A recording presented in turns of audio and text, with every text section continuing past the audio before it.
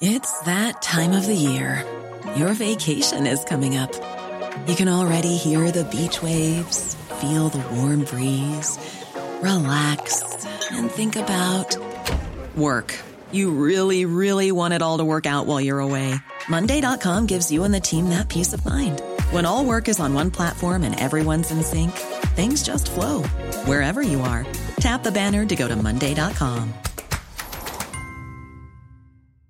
There's never been a faster or easier way to start your weight loss journey than with PlushCare. PlushCare accepts most insurance plans and gives you online access to board-certified physicians who can prescribe FDA-approved weight loss medications like Wegovy and Zepbound for those who qualify. Take charge of your health and speak with a board-certified physician about a weight loss plan that's right for you. Get started today at plushcare.com/weight loss. That's plushcare.com/weight loss. plushcare.com/weight loss.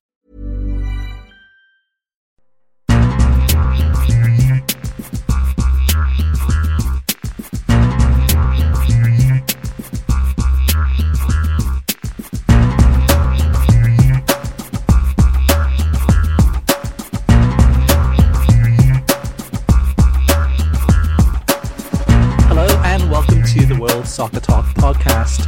On this week's podcast, we dive into one major change to look out for during the World Cup. We discuss news about MLS's Apple deal, our thoughts about CBS's Destination Brooklyn, why MLS are planning on changing their playoffs next year, and two new documentaries of interest to most of you, the soccer fans. Plus, we have our letters from you, the listeners, in our listener mailbag segment.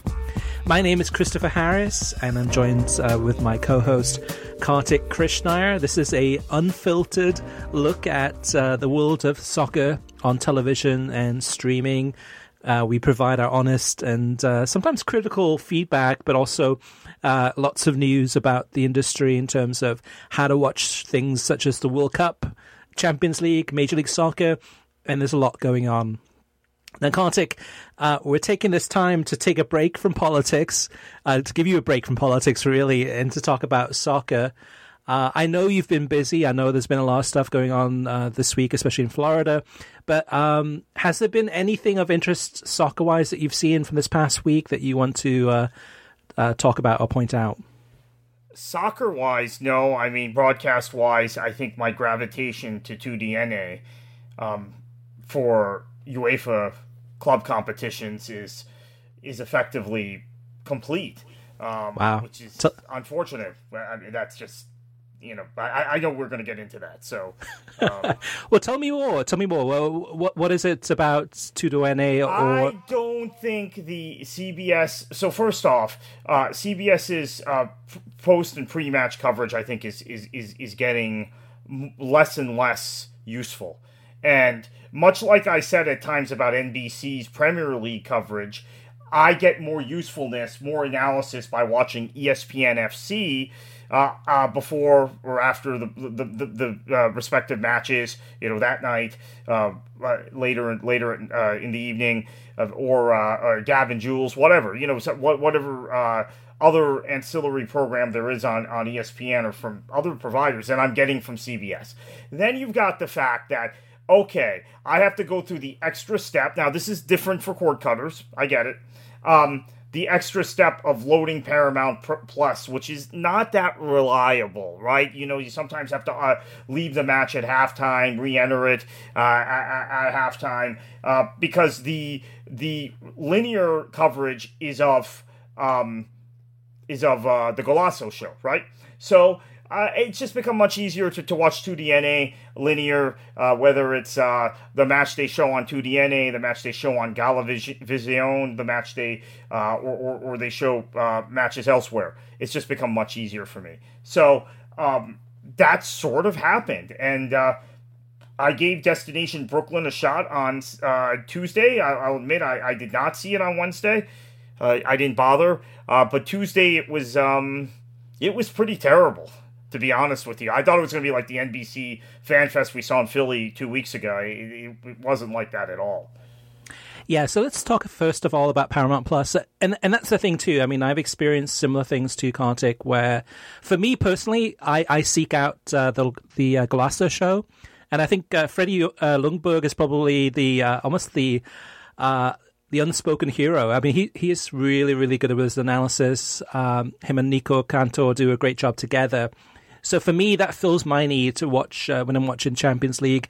For those fans who do want to watch just the game itself and with, great commentary, those feeds are available separately too. But then we get to the pre-game and the post-game and the halftime coverage on CBS Sports, more so with this Destination Brooklyn. But this one, I don't know who was advising them or who was kind of giving them. It's almost like they were throwing things at the kitchen sink to try to figure out a way. It wasn't funny.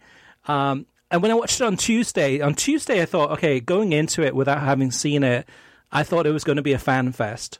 It wasn't a fan fest. There were hardly any fans there. And from reports I got from a lot of our listeners and readers, a lot of the invites went out, even though they signed up, 2 weeks ago. A lot of the invites went out either the night before or the day of to say, hey, actually one person said he got an invite, I think it was like an hour before the actual broadcast was supposed to happen, and say, hey, you're invited, come on down. But in terms of, I thought it was going to be a fan fest on Tuesday, and I don't think it was a fan fest. It was basically kind of a studio set in a great location with a great backdrop. But the analysis, I mean, sometimes the mics weren't working. The audio was hard to hear what they were saying. But even when they were saying stuff, it reminded me, Kartik, and this is not a good thing, it reminded me of Turner Sports and all the inside jokes and kind of the laughing back and forth. I'm sure if you were on the set and you were on the studio desk, it was a lot of fun. But for the viewer, it was painful. And on Wednesday, I watched it Wednesday too. Wednesday, there were a lot more fans there. So CBS Sports, probably the marketing communications, got into high gear on the Wednesday and said, hey, let's get more people out. But even then, too, the fans didn't seem that interested. It was like low energy. Again, lots of joking around and really no redeeming qualities. And to me, CBS Sports have hit some high marks, definitely, in their broadcast of the Champions League. It's been inconsistent at times. But to me, this was the lowest of the low. This is the lowest I've seen CBS Sports in terms of their coverage. And again, I don't know who's advising them. This must have been a huge operation that took a lot of people, a lot of time, a lot of money. And it was not good to watch. I was not happy with it, to say the very least. So Tudu Ene. I mean, that's the thing, though, too, Kartik. Behind the scenes, working very hard, having a lot of games on linear, and then just kind of maintaining that quality, and then we'll see. Hopefully, CBS Sports will bounce back from this in next week's Champions League, but we'll have to wait and see. But I think in many ways too that Kate Abdo, I don't know if she had jet lag, but she seemed out of it. She was making a bunch of mistakes. And I think just the chemistry on the set, it was difficult at times to understand what Thierry Henry was saying. And even Kate Abdo a couple of times said to Thierry, like, come again? What did you say? So, there's a whole host of different problems. Peter Schmeichel, for me, is somebody that's a little bit of a Debbie Downer. Just like the energy levels, when you go to Peter, which one of the all-time greats, respect him, hugely for what he's done on the football pitch, but he's kind of a little bit dour, a little bit funny at times, but not really. It was just a mess. It was so we could spend a whole show on this. We're not going to. We're going to move on to the next topic. But yeah, Kartik, I agree with you in terms of. I didn't watch Tudu Ene. Maybe I should have done, but maybe next week we'll see. We'll see how it goes with CBS's coverage of the Champions League. Now, Kartik, we've got some big news to share. A whole bunch of different types of news. So I'll have you lead it off in terms of the TV streaming news segment. Yeah, Chris, in an Americanization of international football, or growing Americanization of international football, broadcasters can now ask managers for flash halftime interviews at the Qatar World Cup. These interviews aren't compulsory, and they have to be agreed on by the media partners, which in the case of this country are Fox and Telemundo, the licensees, and the respective national teams.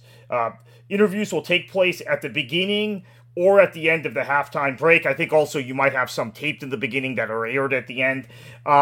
If the host broadcaster submits a request in advance and the manager or assistant manager of the national team agrees to do so. I don't like this. I think it's a little ridiculous, but I guess a lot of American fans like it. They think there's nothing wrong with it. They don't think there's anything in a 15-minute halftime, anything wrong with taking a manager away from his or her team for 30 seconds or an extra minute so that the television audience can be entertained. Because that's what these interviews are. They're entertainment. The manager is not going to give you their strategy, their tactical opinions on air. And you don't necessarily have a Jose Mourinho or a Jurgen Klopp to entertain you. So I don't know what use these are, but they're happening.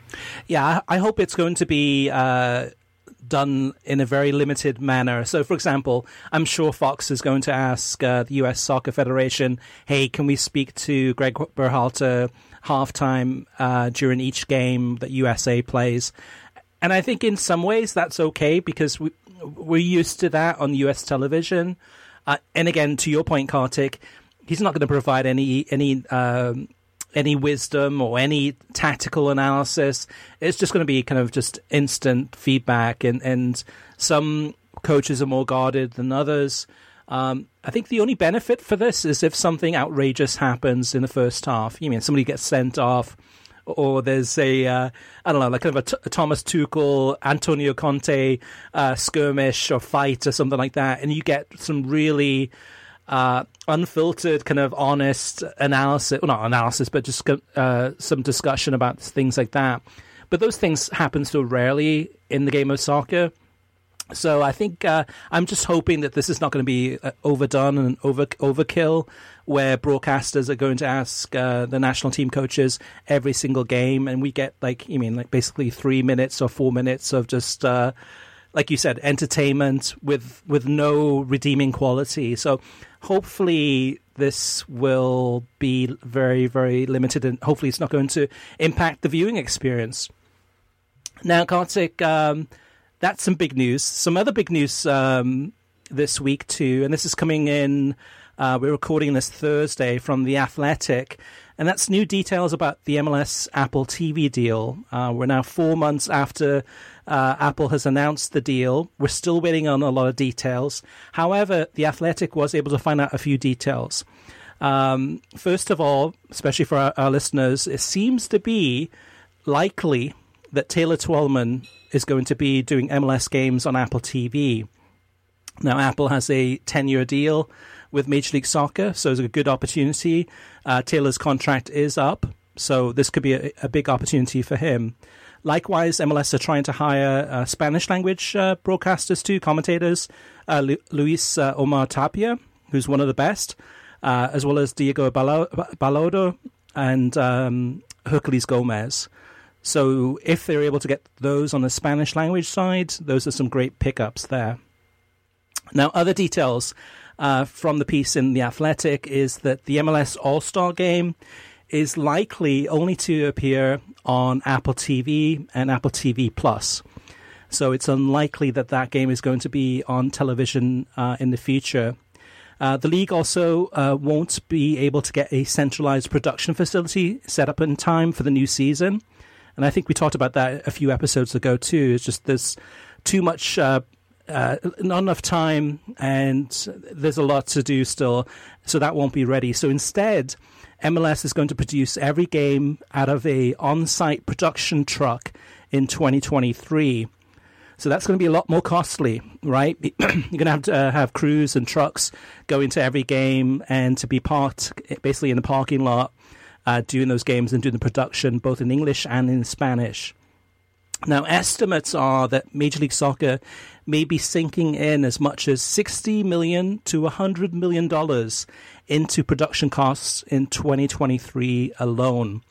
So previously, they didn't have to worry about that because they had Fox, ESPN, Univision, etc., as well as the regional sports networks picking up the costs for production. However, $60 million to $100 million a year is certainly going to eat into the profits that Major League Soccer was planning on getting from this Apple TV deal. And last but not least, the plan is that for all the talent, which is a change actually, that all the talent is going to travel to broadcast matches in person. So instead of having a co-commentator and a commentator, and presumably a presenter, calling the games from a studio, because the production trucks are going to be at the stadium, they're going to have actually this is the recommendation, is that they're going to have all of the talent at the stadiums instead of calling games off monitors in that centralized production facility in the future. So Kartik, based on all those points there, as well as the Taylor Twellman news, what's your thoughts? Well, I think that it's going to be very, very costly. The Taylor Twellman news is great. I think he's one of the best in the business, but it's going to be very costly, this production. And that was something I have been saying all along, as someone who has some experience on that end, that maybe these costs would spiral, not out of control, but spiral well beyond what MLS had anticipated. And I don't think that's good. I think that's a problem. Now, once they get the centralized production facility, they'll be able to control costs a little better. But it takes years. I know for USL, it was a massive investment at the front end, and it cost a lot of money. And now we are, what is this? What year is it? 2022. We're in the 7th season of USL using the USL production studio in Fort Lauderdale, the 6th full season. And it's paid off now. Now it's turnkey, it's cost effective, everything. But it takes time, and I'm not sure MLS really ramped this up quickly enough, or clearly, because they're not going to have the centralized facility ready. So, yeah. I mean, again, it's a 10-year deal, and I'm sure in the end it'll pay off. But there's going to be some growing pains, some teething initially that's going to hurt the league. Yeah, the base amount, just to remind listeners too, that Major League Soccer is getting from Apple as part of the deal is $250 million a year. And there's also other incentives and opportunities to increase that depending on how many people sign up for the service. But the base amount, kind of worst case scenario, is $250 million each year for Major League Soccer. And if it's going to cost $100 million the first year, maybe more. It depends in terms of, costs are rising with everything these days. That's going to eat into their opportunity to go ahead and build. Long term, yes, it makes total sense. Long term, it's going to be a good investment. But next year might be tough for Major League Soccer, especially with the pressure on them to go ahead and try to figure out how to grow this league. And having said that, Kartik, a good segue there is this week, basically plans have been leaked where Major League Soccer are considering for next season changing the playoff structure.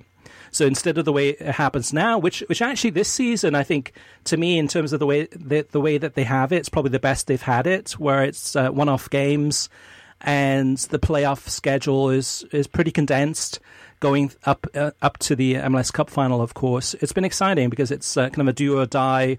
And as the teams go through, you keep on winning, you keep on going. There's none of this two-leg affair. But next year, they're considering doing a World Cup tournament. So effectively, at the end of the 2023 season, about 55% of the teams will qualify for a playoff structure where there's going to be a World Cup format, possibly 4 groups of 4 teams. And then they will play each other within those groups to try to move through to the next stage. So it's almost a season after the regular season ends, culminating, of course, in the MLS Cup final. Kartik, what's your thoughts? Why is Major League Soccer thinking about changing everything when arguably this playoff structure that they have in place right now seems to be a winner in terms of MLS fans? Well, it's a winner in terms of MLS fans in that it's a winner for the hardcore MLS promoter and for the fans of the individual teams that remain in the playoffs. It is not a winner for the television audience. It is not a winner for television ratings. It is not a winner for the advertisers. It is not a winner for the sponsors. So MLS is rightly looking at tweaking this formula. Now, I know it makes the regular season maybe even more irrelevant. Although again, you could view the regular season as World Cup qualifying.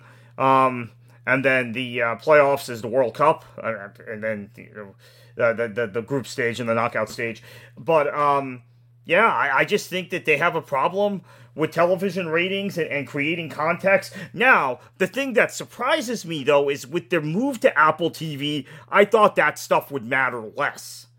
The television ratings, the numbers, the fact that matches are being played on all sorts of random days in the playoffs, right? The fact that attendance is lower during the playoffs than it is during the regular season. This is a very bad thing for MLS, and that's been going on regardless of what playoff format they have.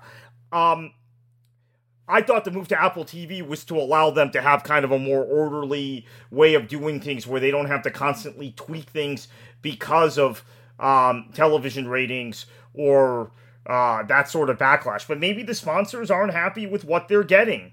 So, another tweak. Well, I think there's a couple of different reasons why they're planning on basically blowing up the playoff system and coming up with a new solution. And that is that the new solution with this World Cup format will mean that there's more playoff games. And because there's more playoff games, that'll mean that there's more opportunities for the home teams to generate more money for match day revenue, ticket sales, merchandise, etc., concessions. But then the other thing, though, too, is that because of the MLS still does not have a TV deal for 2023 onwards. So Univision, Fox, ESPN are interested, but they're going to be paying a lot less than they were before. And because of MLS's production cost for this first season, I think MLS is looking at this saying, okay, hey, if we increase the number of playoff games, we can actually generate more revenue for the individual clubs or franchises, but also we can make up some money for the losses of not having a major TV deal, and also because of having the production costs. So they're to me, I guess in itself, if the whole season was that World Cup tournament playoff structure, I think that'd be great. It's like MLS Cup. MLS Cup was a success in many ways. It was different. It was entertaining. It filled a void where there wasn't much else going on. However, to actually do that at the end of a regular season just makes the whole regular season meaningless, relatively speaking. I mean, why watch all those games for 7 months just to get to a stage where now 55% of those teams qualify for a World Cup playoff format, where the chances of progressing through that is rather limited, and again extended even more. At the end of the day, this is just Major League Soccer trying to figure out ways to make more money, to bring more money in to cover a lot of these bills. And also, in terms of the TV deal, is going to be a lot less than they were before. And they're kind of stuck with this Apple deal. This Apple deal is a good deal. It's a good deal for cord cutters. It's a good deal for reducing the complexities of figuring out who's going to be broadcasting which match. But however, it's not good for television, because if you're Fox or ESPN or Univision, why should you pay a lot of money for these games if Apple has these games also? It just cannibalizes the whole situation. So I can see why MLS are doing it. It could be fun if you win the World Cup playoffs and go all the way through to the MLS Cup final, but it is going to be... And actually, that's the other thing, Kartik. It's just the calendar issues. It's the worst time of the year, right? I mean, right now, you've got MLS playoffs. The headaches are you can't play games on Saturdays because Saturday's all filled with college football. And then on Sundays, you're competing against NFL games. So it's like the worst possible situation in terms of the way the calendar is. And even, instead of Major League Soccer looking at this as an opportunity to go ahead and change the format of the season, change the calendar, make some big positive changes for the next 10 years, they're doubling down on what they're doing and actually extending it and making the playoffs even longer. It's just, to me, it's frustrating knowing that there is a better way. All right, let's move on to talking about World Cup news, and that is a couple of different points here. Is John Champion, speaking of ESPN, is going to be working for ITV, independent television in Great Britain, and he's going to be one of their lead commentators for the World Cup. So he's going to Qatar, not with ESPN because ESPN doesn't have the rights anymore, but he will be calling the games there for ITV, which is great news for him. ITV's World Cup team, the studio pundits that they have, there's a long list of people, but the three marquee names that they have are Gary Neville, Roy Keane, and Graham Souness. And if you had those three in the studio for a post-match analysis, that would be must-watch TV. All three have really, really good analysis and interesting takes on the game of football. Also, Martin Tyler, according to World Soccer Talk sources, is going to be working for SBS Sports in Australia. So he's going to Qatar to call games exclusively for the Australian market. And then, Kartik, there's a couple of more documentaries coming out in the next few weeks. There's one called The Rise of the Premier League, and this is going to be on the Smithsonian Channel, which seems like a strange channel to show it, but they're going to be starting on November 6th. It's a series that aired last year, I believe, on Amazon in the UK, but this is the US debut, and it's called Fever Pitch, The Rise of the Premier League on the Smithsonian Channel, which I believe is available through Paramount+.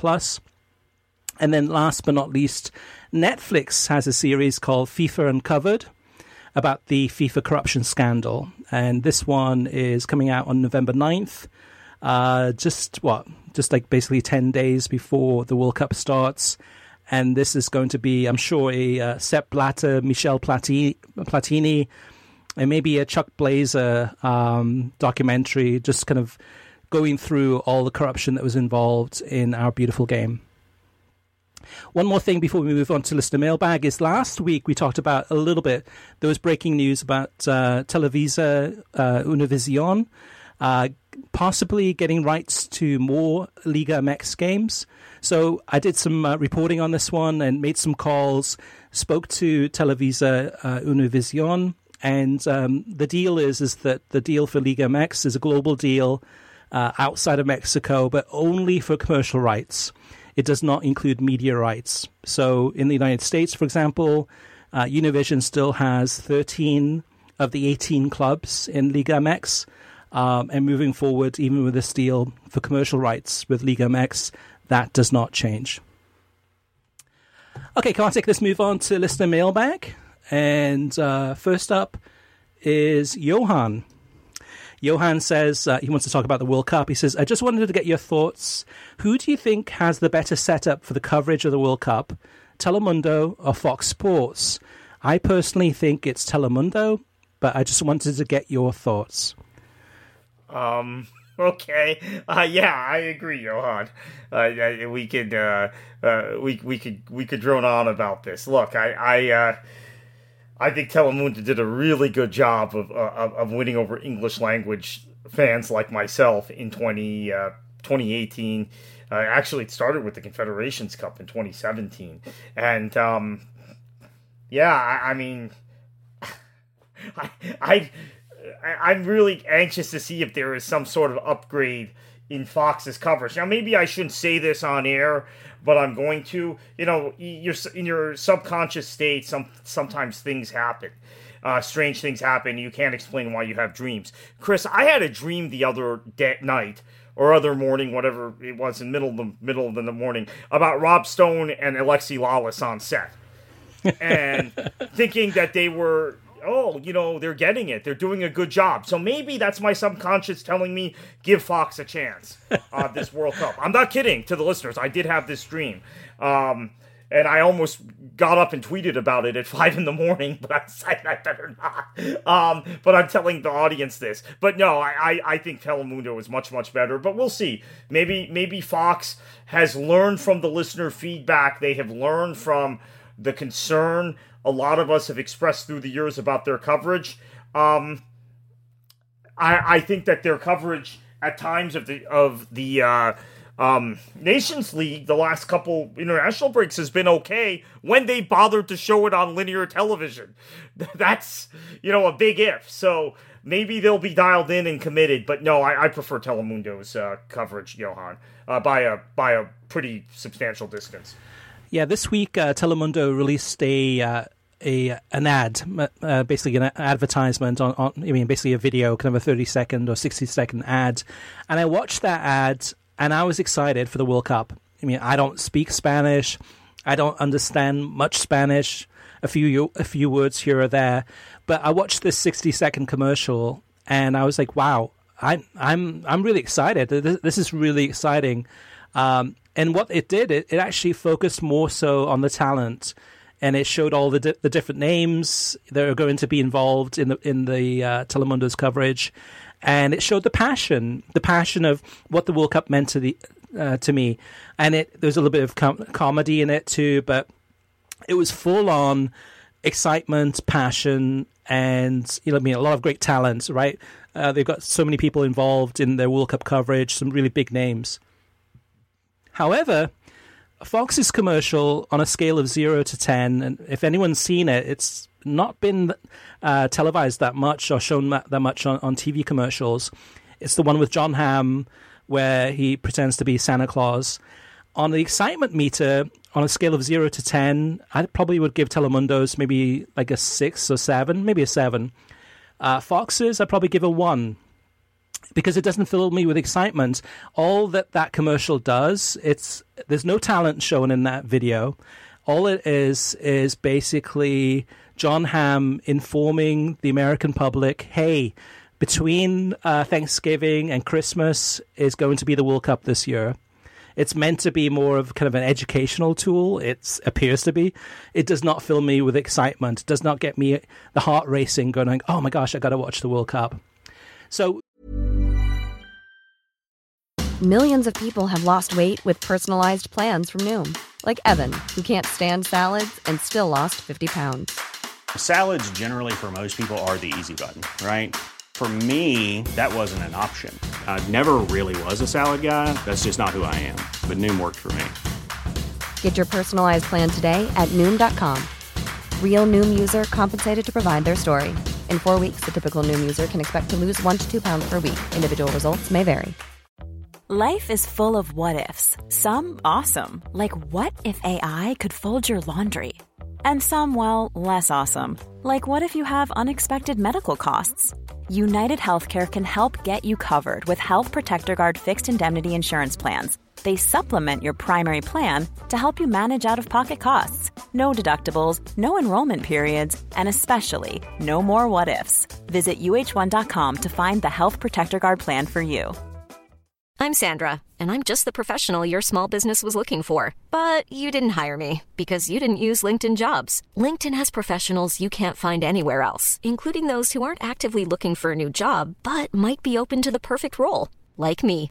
In a given month, over 70% of LinkedIn users don't visit other leading job sites. So if you're not looking on LinkedIn, you'll miss out on great candidates, like Sandra. Start hiring professionals like a professional. Post your free job on linkedin.com/people today. Going back to Johan's question, I mean, we haven't seen Telemundo's coverage of the World Cup. We haven't seen Fox's commercial coverage of the World Cup, obviously, because it hasn't started yet. However, my thinking with Fox's coverage this year, there are very serious issues within Qatar, and we will cover those in depth, and we already have at worldsoccertalk.com. But with Fox, I'm going in thinking maybe I should treat this as more of a comedy. That's, the dumb things that they say, or the mistakes that they make on air, or just the how they just don't get it. Maybe I'll take that as more of a comedy and laugh it off rather than get serious and upset and just, ruin my day type of thing. Because when they do get it wrong, they get it way, way wrong. So I don't have a lot of confidence in Fox. And yes, they have Ian Darke. They've hired him as a co-commentator, as a commentator. They've hired Jackie Oatley as a commentator. They have Derek Ray, so on and so forth, JP Dellacamera. So the commentators, I think I'm okay with. It's just the studio talent. And we have to remember, too, that these games are going to be shown between the hours of 5 a.m. in the morning, all the way through till 4 p.m. in the afternoon Eastern time. And that's just the games, back to back to back to back. So for most of us, this is going to be during office hours. This is going to be during the workday. And then on the weekends, we can let our hair down and watch some of these games and watch more of the coverage. I think the reality is there's not going to be as many people watching this World Cup as in previous years. Certainly not 2014 with the World Cup in Brazil. So Fox is banking on big time on the US doing well in this tournament. The US has to get through to that group, to the knockout stage, the second round. If they don't, that's going to be a huge hit against Fox, because they're pinning all the hopes on this US team, and I hope they do well. But they're going to hype it up as much as they can, and they're banking on it. So we'll see. Telemundo's coverage, I'm sure, will be great. Fox's, maybe we'll all have a laugh at it. If we watch it. All right, let's move on. Chris says, as far as Peacock's World Cup coverage, I am definitely going to watch through that method to avoid Fox. This is Chris Guardino. The one thing that NBC should do when it comes to this is to enhance its coverage, if it's possible, is to simulcast those matches on USA or even over-the-air NBC for fans who don't have access to Peacock. Now, we saw that last World Cup where I think it was, it was NBCSN showed a game, and maybe even CNBC. In one of the games, they showed some of the games, maybe like 2 or 3 games in Spanish on English language channels. NBCSN is no more. I don't think NBC Universal is going to show games in Spanish on the USA channel. Maybe overnight, maybe those that 5 a.m. to 7 a.m. game, but then again, probably not. It would get better ratings for whatever's on USA channel. So this year, I don't think NBC over the air, definitely not. I just don't think. And they want people to watch it on Telemundo. If not Telemundo, Peacock, right, in Spanish. So I don't think they're going to be using the TV on the English language side as much to show games in Spanish language this time. Regarding your opinionated talks or kind of thoughts, Kartik, and mine about Fox censoring themselves from reporting the real truth of what's happening in Qatar. Mercator says, this is very harsh on Fox. None of the World Cup broadcasters, including Telemundo, will say much of anything on these topics. If they do, they will be blackballed and probably sued. I'm not sure what you expect of them. Qatar is not a country where you can just do freelance journalism. Sued by who? And in whose courts? Yeah, I haven't finished. Let me finish though. But, okay, go ahead. So Mercator continues. He says, if you uncover anything newsworthy, you will be jailed and or deported quickly. The time to complain was when they were awarded the World Cup, before the stadiums were built, before we switched to this absurd winter schedule, when it was obvious a country of 2 million people in the desert has no business legitimately being awarded the World Cup. Everyone knew exactly how these stadiums would be built when they were awarded the Cup. It is too late now. I agree with Fox. Once the tournament starts, it's about the football. We are all aware of Qatar's issues, but if I want to hear about politics or human rights, I will turn to CNN at halftime. The last thing I want to see is Alexi Lalas have a chat with a group of abused migrant workers.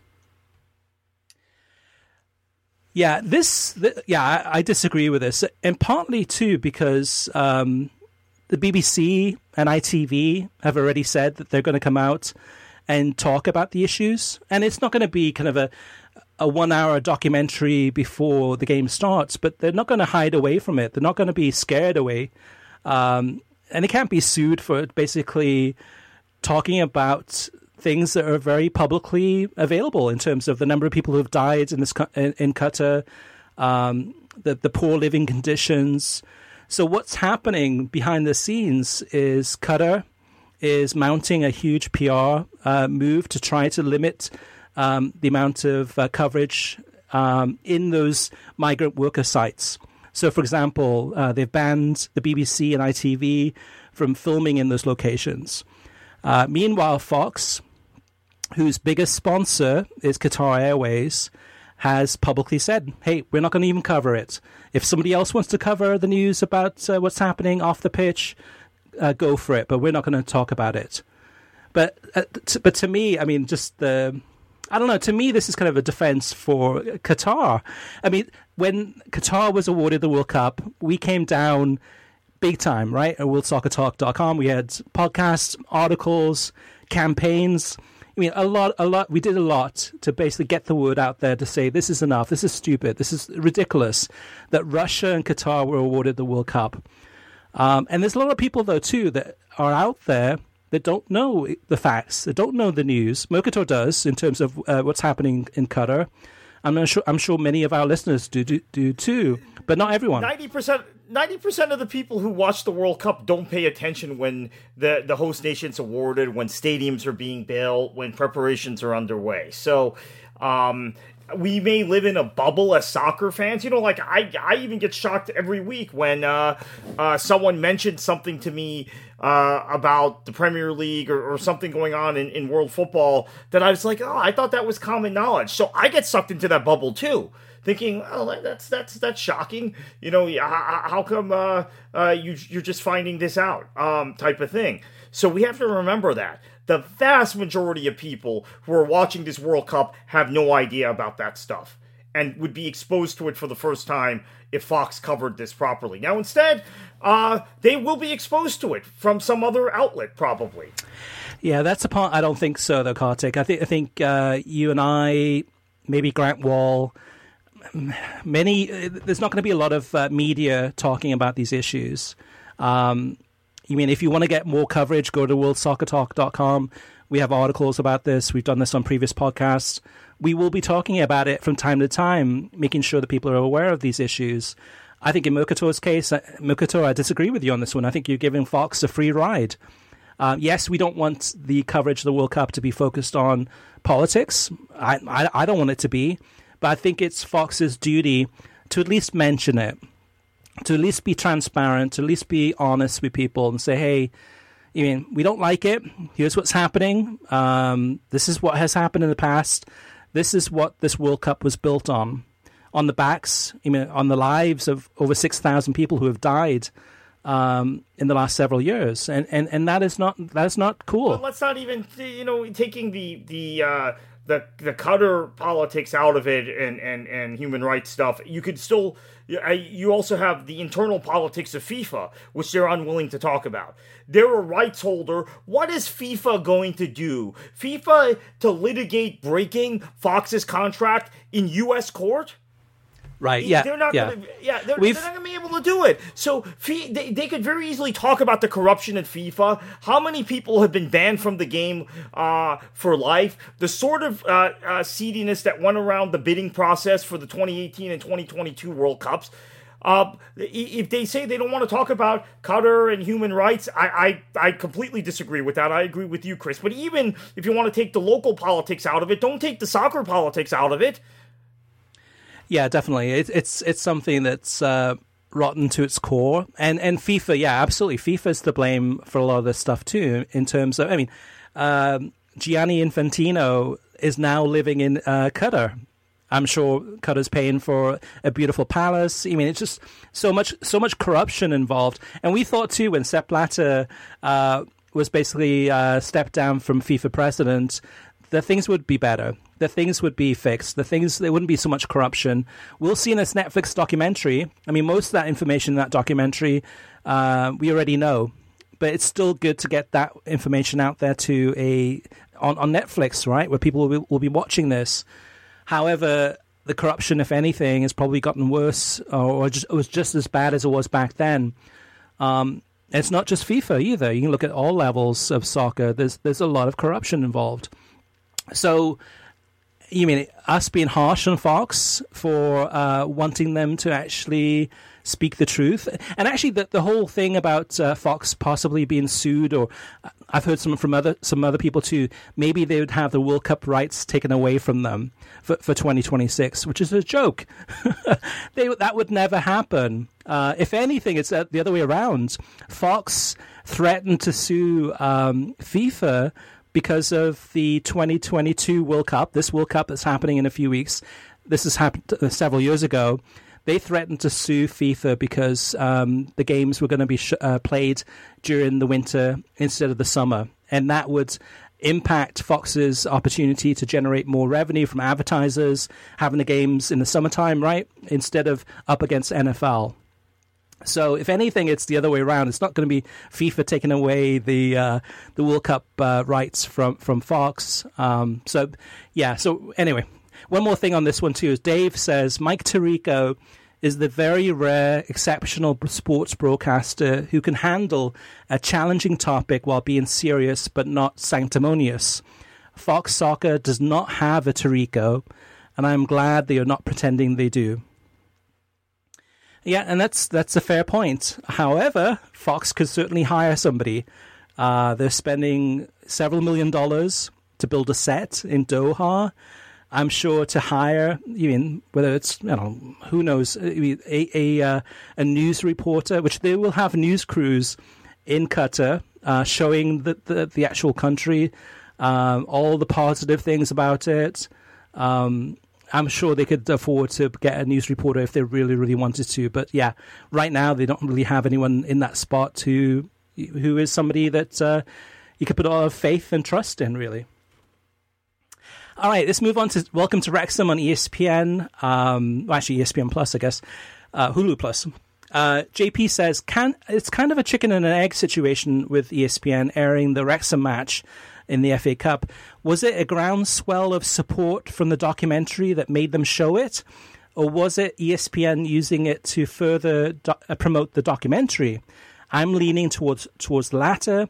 They likely have more invested and will make more money off the documentary than anything they would gain from airing the match. The match is merely an in-house promotion for it. Also, I wouldn't be shocked if they use footage from the matches that air in future seasons, or build a storyline into an episode about an American broadcaster coming over to cover the match. I think it's a little bit of both. There was definitely a groundswell of support from the series, for sure. However, the game itself, just grows that. And yeah, it is an in-house promotion, but also it's an opportunity to actually see Wrexham play live in person on television or streaming. So it works hand in hand. Kevin says, let me see. Kevin talks about Wrexham too.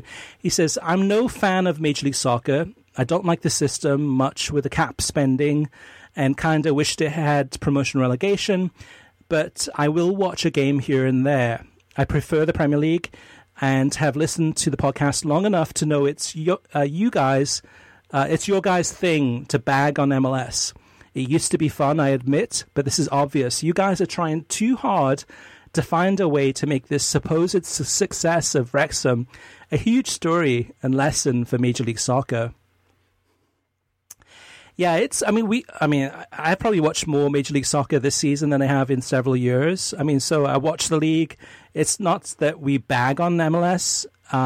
However, there's a lot of media in the United States that are probably scared is the best word, scared of being critical, scared of being honest about their feelings about Major League Soccer, scared about saying the wrong thing. We're independent, so we have an opportunity to actually kind of speak our minds and be unfiltered And sometimes those are things that fans of MLS clubs don't want to hear or don't like hearing or get defensive about it. But we're not trying to bag on MLS. There's no doubt that the Wrexham AFC has been a big success and continues to grow. And by pointing that out and showing some of the things that they've been doing well in terms of the television production or just the storytelling aspect of how the Welcome to Wrexham series has done so well, these are things that I think Major League Soccer can learn from and Apple could learn from in terms of having something like that. And with Welcome to Wrexham being relatively a new series, right? It just launched, just a couple of months ago. They've been able to achieve so much in such a short amount of time that even ESPN themselves, Major League Soccer has not had a chance to do. MLS had that documentary about LAFC, I think a couple of years ago, and they tried to shop that around to see if somebody could pick it up, such as a Netflix or some other type of streaming service. They all passed on it. I think the first episode was actually pretty good, but from then on, it felt like an infomercial. And when I watch Welcome to Wrexham, it does not feel like an infomercial. It feels like an honest account of the community. And that's probably the aspect, too, that we don't get as much with MLS documentaries, and there are not a lot of MLS documentaries anyway. But in terms of what I would say to MLS is that there's a learning lesson there about the community aspect. And that's what kind of pulls me into that Wrexham story even more. It's not like Wrexham is better than Major League Soccer. It's just that I think there's learning lessons here for everyone involved. All right, let's move on to Michael. Michael has a question. He says, I have a question about the power of sponsors with transfers. For instance, Vinicius Jr., would his personal sponsors step in and stop him going to, say, Chelsea, for example, because they're a Nike team? This has happened before, Kartik. I did do a little bit of research on this one. Yeah, absolutely. It's happened. Can you think of any examples yourself?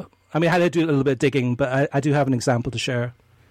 Offhand, no, but I know it's happened, and if you gave me 10 minutes, I'd probably remember when it's happened. But go ahead. Yeah. You've done the research. So. Yeah, so according to ESPN, this is a report on ESPN, Nike offered, actually played a key role in Frankie de Jong's decision to reject an offer from PSG and sign for Barcelona. Nike is a sponsor of both Barcelona and de Jong, and they paid a large amount of money for the midfielder's salary. So part of his salary, sources to the club told ESPN. So there's an example of somebody that is a Nike player, right? Frankie de Jong, and they want him to play for Barcelona, which is a Nike team, and them sponsoring both makes more sense maybe for to pay Frankie de Jong's salary or portion of it and keep him there, keep him happy, and continue to have him be a Nike brand, basically, or brand ambassador. So that's one example. There are other examples I know of. I can't remember off the top of my head, but it does happen from time to time. I don't think it's as prevalent as some people might think it is, but yeah, it does happen. Ryan says, I apologize ahead of time. This is a long one, but here goes. First, when will some people show respect to Fulham? They are 7th in the table and playing really good football. The only worry, I think, is that they have given up too many goals. Mitrovic has been outstanding, and Palhinha, maybe the biggest signing for Fulham that seems to go under the radar. Willian has been such a good signing, as well as I think his leadership and experience in the Premier League has been very beneficial for Fulham. Do you believe Fulham is a top half of the table finishing team? Could easily see an 8th or 9th place finish. I know it's kind of early, but I am excited to see where they finish. Also, actually, what about you, Kartik? I know you're a big admirer of Fulham this season. Yeah, I think that they could finish in the top half. I think that they are. Most seasons, there's a newly promoted team that fights to finish in the top half. It was Wolves a few years ago.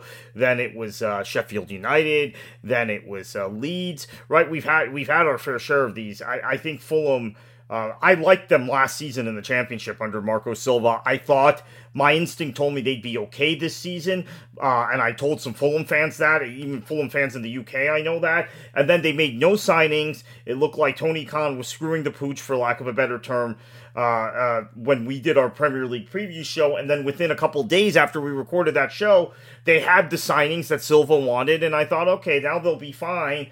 And then there were some early wobbles, but I think they're good. And by the way, Andres Pereira was loaned out how many times by Manchester United? Look at how good this guy is as a Premier League, influential Premier League creative player. So I think that they also did a great job of finding a couple of cast-offs and integrating them into what was the best team in the Championship last year, and now potentially a top-half team in the Premier League, for sure. Yep, and Ryan, unfortunately we can't read the entire email that you sent in, but we will finish off with your last point, which is with all the newfound fame that Wrexham is getting due to the show, do you think they may have more pressure on them now than they have before in trying to gain promotion to League Two? It just feels like now, with all the popularity that Wrexham is getting, that not gaining promotion could be devastating to them and a letdown to the new fan base they have now gained. And Kartik, without giving away any spoilers in terms of how they're doing this season, I agree with Ryan. I mean, if they don't get promoted, what's the story next season? I mean, it loses its oomph a little bit. If they do get promoted at the end of the season,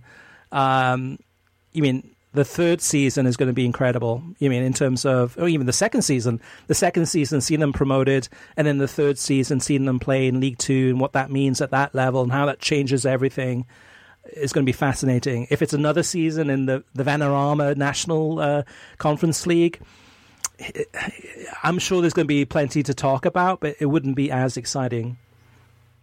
No, I agree, and I think that I think they really do need to get promoted this year.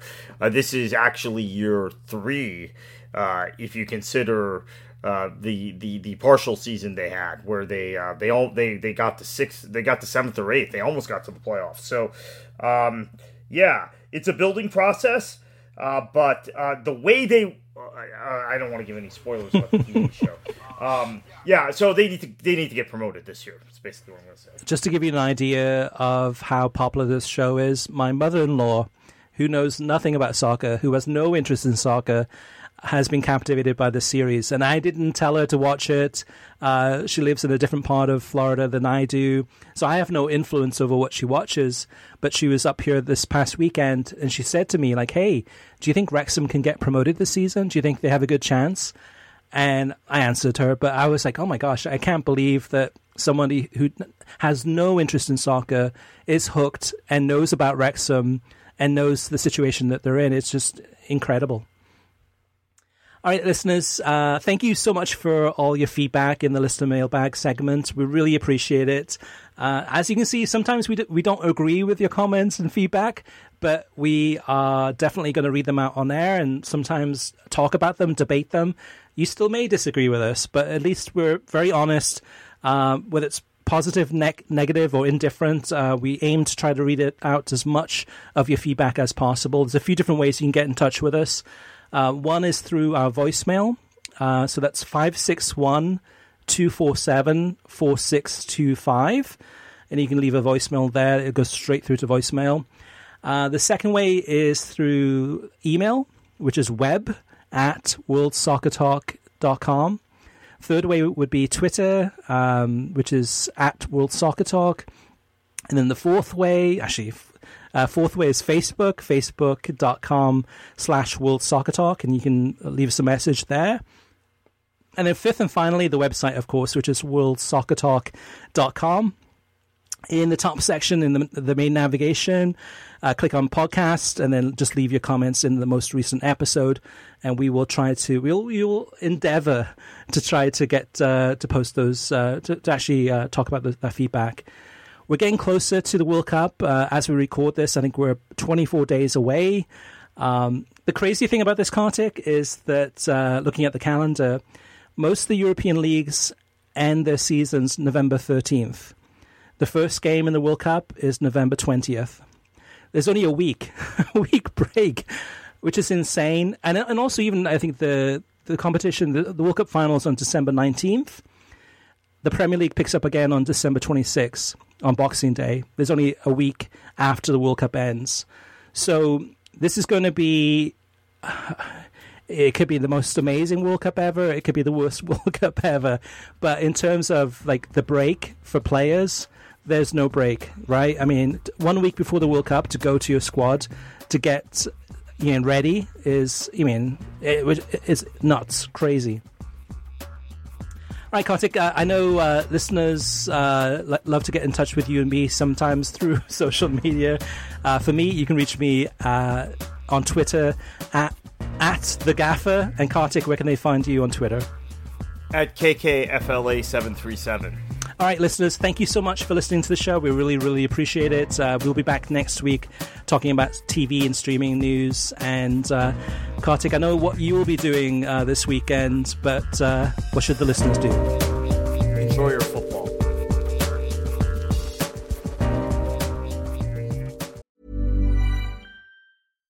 Hi, I'm Daniel, founder of Pretty Litter. Cats and cat owners deserve better than any old-fashioned litter. That's why I teamed up with scientists and veterinarians to create Pretty Litter. Its innovative crystal formula has superior odor control and weighs up to 80% less than clay litter.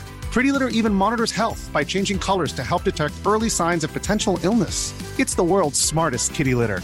Go to prettylitter.com and use code ACAST for 20% off your first order and a free cat toy. Terms and conditions apply. See site for details. When you make decisions for your company, you look for the no-brainers. And if you have a lot of mailing to do, Stamps.com is the ultimate no-brainer. It streamlines your processes to make your business more efficient, which makes you less busy. Mail checks, invoices, legal documents, and everything you need to keep your business running with Stamps.com. Seamlessly connect with every major marketplace and shopping cart. Schedule package pickups and see your cheapest and fastest shipping options from different carriers. With rates up to 89% off USPS and UPS rates. And with the Stamps.com mobile app, you can take care of mailing and shipping wherever you are. Make the same no-brainer decision as over 1 million other businesses with Stamps.com. Sign up with code PROGRAM for a 4-week trial, plus free postage and a free digital scale. No long-term commitments or contracts. That's Stamps.com. Code PROGRAM.